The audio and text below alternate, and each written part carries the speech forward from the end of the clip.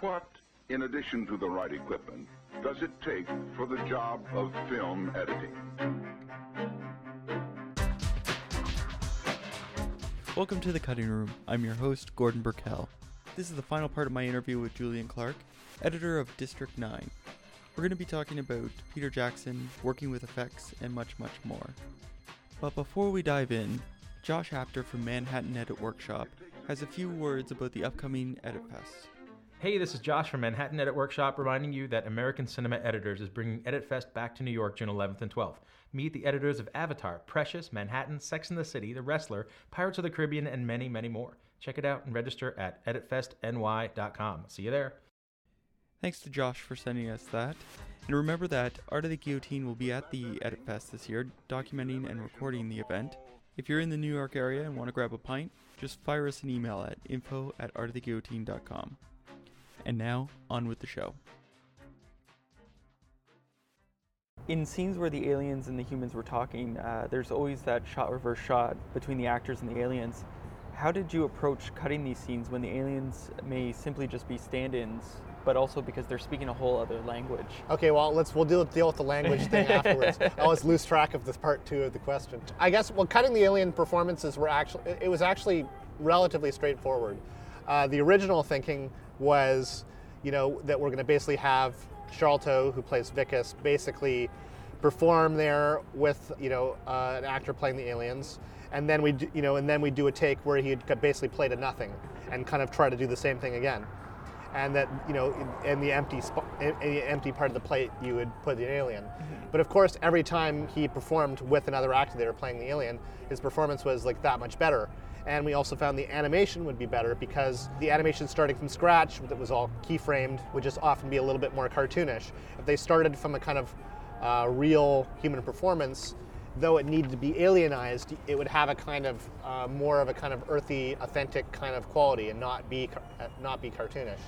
So we ended up basically shooting all this kind of stuff with a human performer there. Of course, this human performer is in like a gray motion capture suit on stilts, so they look ridiculous. But Jason Cope, who played most of the aliens, he's a really good performer, and so you would get an emotion coming from the performance. So you would have something to work with, and you'd still have to kind of cross your fingers that I hope the animation is going to kind of sell this scene. And you can't really know, until you get it, but you can kind of feel like, okay, yeah, I can feel that the beats of the scene are playing out and that the emotions are there and that the rhythm is right, because you have a performer in a ridiculous costume, but Performer nonetheless. A performer nonetheless. And then in terms of the whole language issue, that was really interesting. I mean, basically the alien performer is speaking English back to Vicus, and he'd also often be kind of like, be speaking in various kind of like South African dialects and slang and stuff like that. And of course, when you see the final version, it's nothing like that. But what's really interesting is because he was kind of riffing on these sort of various sort of South African personalities as an alien, you would kind of, Sharlto, who played Vicus, would have something to kind of improvise against that was very specific to South Africa. And so you would kind of get things out of Sharlto's performance because he is playing off this alien character kind of speaking English. And then, once we were kind of doing the final sound work, we would, basically make it be this alien language, and we could rewrite the subtitles to be whatever we want. So that was also an incredibly useful thing in terms of like being able to kind of sort of shift certain meanings and scenes and stuff like that we could basically have the aliens say whatever we wanted, even after we'd already shot it. Don't have that freedom with human actors, You have to cut to an off-screen line or something like that, cut to their back of their head and put it in a different line or something. So that was a very useful device for us. Now, I'd heard that the original story strayed from the the final film strayed from the script a bit. How did the broader structure of the final cut come together? What elements did you use to keep an engaging story intact? Partly it was just like, I guess, when we actually sort of shot the thing, it just became too big and too unwieldy, and there was too many different kind of tangents. And so partly it was just kind of like making it simpler, kind of having less characters, having kind of less digressions. So a lot of it was just omission, and then just sort of finding clever ways to kind of abbreviate things. Like there was multiple days of evictions at first, and then we just had one day. We kind of folded it all down into one day. And then originally we had, M&U had a kind of variety of goals with the aliens technology, and then we kind of reduced it being about the weapons, which really focused on kind of wanting them to capture Charlton. So it was really just kind of focusing these things, and then sometimes the improv would lead us in a new direction and kind of create a new idea, and sometimes the new idea was like a good one. And so just kind of like being open to kind of things evolving a little bit. Now you mentioned that there'd be ad-libbing, and Vickis is a pretty new actor. Like, this is his first major film. How did you approach cutting his work, especially when he ad-libbed a lot? Yeah, well, I mean, I think it was an incredible performance, and so, I don't think it actually was remarkable how well it worked. I mean, he would improv a lot, he would change up the dialogue and change up the beats, but he'd be very careful to hit like the plot point you needed to hit, and often he would kind of keep the same blocking, so it wasn't like you'd always find yourself in these sort of kind of continuity headaches where he kind of like character was in a sort of an entirely different part, a different eye line or different part of a room. He was somewhat consistent in that regard. And then I was also very kind of specific that when we kind of shot the stuff that was going to kind of stray a bit, that we should do it with, 2 cameras. So you'd have one on him and one on the alien, or a wide on him and a close on him. And then this just gave us a lot more latitude to kind of have material to kind of stitch together where sort of maybe the blocking kind of wandered take to take. I think it maybe would have been a much bigger headache if we'd been trying to go like one camera in those situations. Vickis does a slow transition to becoming an alien. Did this limit your timeline? For instance, if you needed to shift something and it was shot on set with him more alien versus less alien, how did this affect your cutting? Yeah, well, I mean, I think if you have a Hawkeye, you can sort of notice that there are maybe a few little progressions that maybe come and go, on his hand or something like that. So, I mean, there were certain kind of continuity things that we just kind of like went like, well, some person who watched this film a zillion times might like notice this, but there are a few things where we cheated the timeline and kind of created a potential subtle continuity problem. But you just have to make these calls about like what are the things you can kind of get away with. Certainly, I think there was very few times where we go, well, it would be dramatically advantageous to move this here, but we're not going to do it because it creates some sort of continuity issue with Vickis. Usually, we just found a way to make it work. And most of the time, I think it flies under the radar. This was your first major effects project. How did you approach cutting such effects-heavy scenes? The alien stuff was straightforward. The hard part of it was still we were on a limited budget, so it was really kind of finding ways to keep your shot count low. We couldn't just go like, okay, this scene we're going to have 30 aliens, and this scene we're going to have 40 aliens. It was like we had to kind of pick where we could have alien group shots, and kind of only do that a few times. And then the same thing where it's like, when you're cutting a sort of a scene with Vickis and Christopher Johnson, we were trying to make it dramatic, but we still had to kind of keep an eye to sort of keeping our kind of, our number of shots kind of limited. Make sure you really need something so that we wouldn't go horrendously over budget. And so that was a sort of general challenge for the piece. And then the sort of more specific kind of challenge was the big battle scene in the end, which I haven't done a lot of big battle scenes. And what was really hard was the exosuit. Because it's not human scale, we couldn't really do the same thing that we were doing with the aliens, where you'd have a human stand-in. It was basically just, anything to do with the robot was an empty shot. So, it would be like soldiers shooting at nothing, or in the singles on the exosuit, it would be like, just basically just a shot of Shax or a panning shot on Shax where eventually the robot would go into. And so you would be trying to like stitch together, tell this story, make this dynamic battle scene, but you had very little information to go on in terms of the robot. And you're trying to make sort of, pacing decisions and shot decisions, but your subject's not there. So the whole thing is very, very Jedi, kind of like making these decisions based on very little info. And it gave me just a huge amount of respect for editors who work on these big effects movies, especially if, like us, they're working without a lot of previs. You get kind of spoiled working with actual actors, making a decision based on things that are in the shot. Making decisions based on things that are not in the shot, that's really hard. And a huge amount of expense is then spent on those shots, so you want to be very confident in your decisions. So what would you tell students who are wanting to get into effects editing? Well, I mean, I guess a few things I learned was it was a lot better to make the shot a bit too long than a bit too short. I mean, perhaps the producers would disagree because the shot that's a bit too long costs more money. But basically, if you make a short two shot and you then decide it doesn't work, you have to start from scratch, and that's a lot of wasted money. But if a shot's too long, you can always cut it shorter. So that was definitely learning something in terms of padding your shots a bit. Mm-hmm. And also when you're kind of working on these things that have nothing in them, like the exosuit, your inclination is to cut it really short because it's boring. It's an empty shot.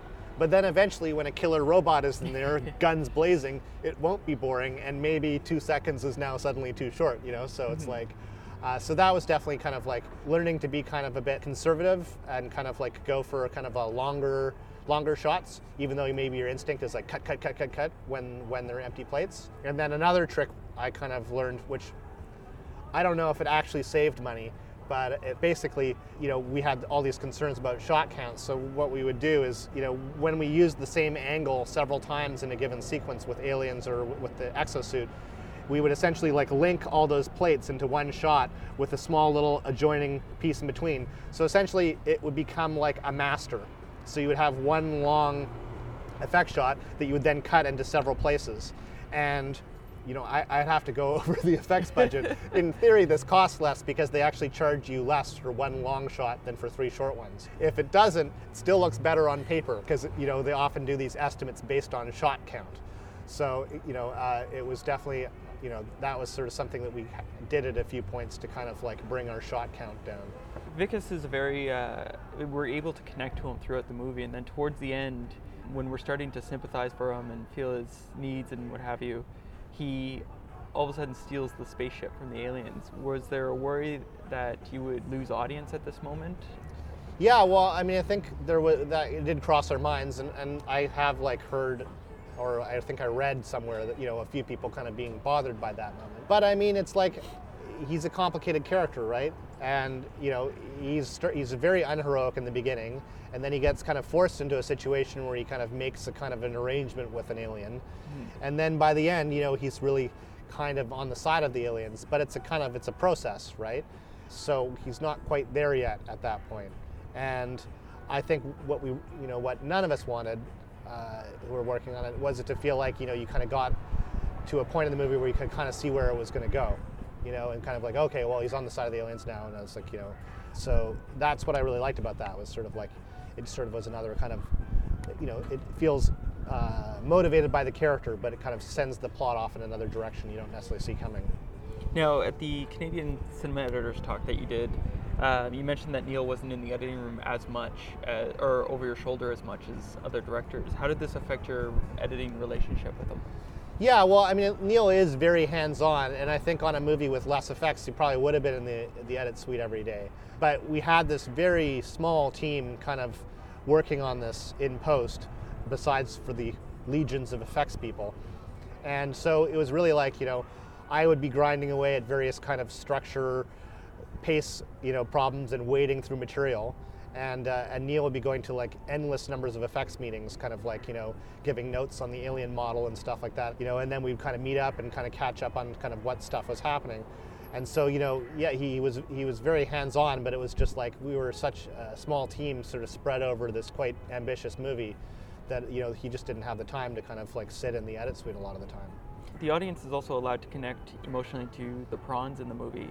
How is this done via the story structure in post? Well, I mean, I think, Christopher Johnson and his child, little CJ, I mean, I think they're really like the key, obviously, in terms of like humanizing or whatever, making the aliens sympathetic. So, we get those scenes on early on, and you kind of show that Christopher Johnson is this sort of different kind of alien. So, I mean, obviously, that is key. And obviously all the kind of suffering that is being subjected to the aliens, it's hard, as kind of gruesome as they are, it's still hard to not feel kind of bad for them as they're being exploited.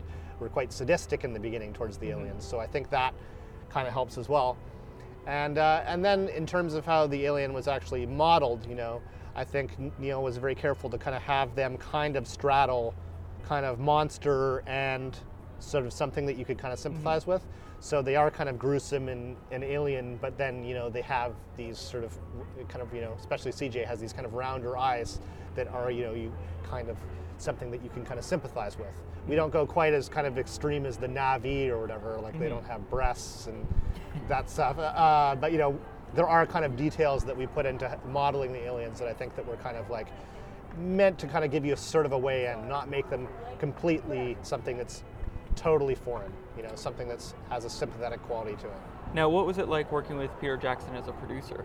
Peter was really great. I mean, I think he was really excited by the project actually because, he comes out of these kind of crazy genre projects and maybe would secretly like to return to them. I don't know. But, so I think he was really excited to be doing this crazy sci-fi kind of gory movie with the kind of sort of twisted sense of humor. So, I think he was really excited by that and very supportive of Neil's vision. So yeah, we had, and his name carries a lot of weight. So there was a lot of resources and kind of things that could kind of be used to kind of help the movie that Jackson could bring to it. And then, it was this sort of immense sort of process kind of structuring and making this movie the kind of fast-paced kind of entertaining thing it is now. And Jackson is a sort of expert at making popcorn films, so he really kind of brought a real working knowledge to kind of like what maybe it would take to kind of make this movie like be that kind of film. Now, you started your career editing in Canada. Canada is notorious for tight budgets and tight timelines. How do you think editing in Canada and the experience there has helped you with something like District 9? Well, I mean, there's obviously there's a kind of like a sort of a massive light year difference between working on a movie like District 9 and working on a $1 million independent that goes to film festivals that's a character drama. But at the same time, there was a lot of limitations on both. Like District 9 essentially was kind of like had a sort of $80 million aspiration on a $30 million budget, and a lot of the kind of $1 million films I've worked on have, had a sort of, whatever, a $10 million aspiration on a $1 million budget. So there's still the kind of experience of kind of like not having enough and kind of needing to be creative and work really hard to kind of get there. So there was a lot of familiar things about the process as well in that respect. And the whole kind of production model on District 9 was a lot of kind of, daylight, kind of handheld camcorder-y kind of stuff that is not entirely unfamiliar to me as someone who's worked on, kind of guerrilla filmmaking.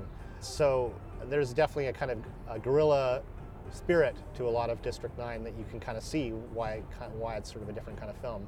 I definitely feel like some of that prepared me in some respects, and it wasn't, there were similarities as well as differences between the two experiences. Now, I have one last question that I ask all the editors. What's your favorite guilty pleasure film? My favorite guilty pleasure film? Yeah. Well, there's probably a few, but I definitely put Starship Troopers on the list. Yeah, Starship Troopers would be high on the list of guilty pleasure films. Okay. Well, thank you very much for letting me interview a couple times. That's our show for today. I'd like to thank Julian Clarke, the Canadian cinema editors, Paul Weinstock, and my producer, Lauren Woodcock. I'm Gordon Burkell. Thanks for listening.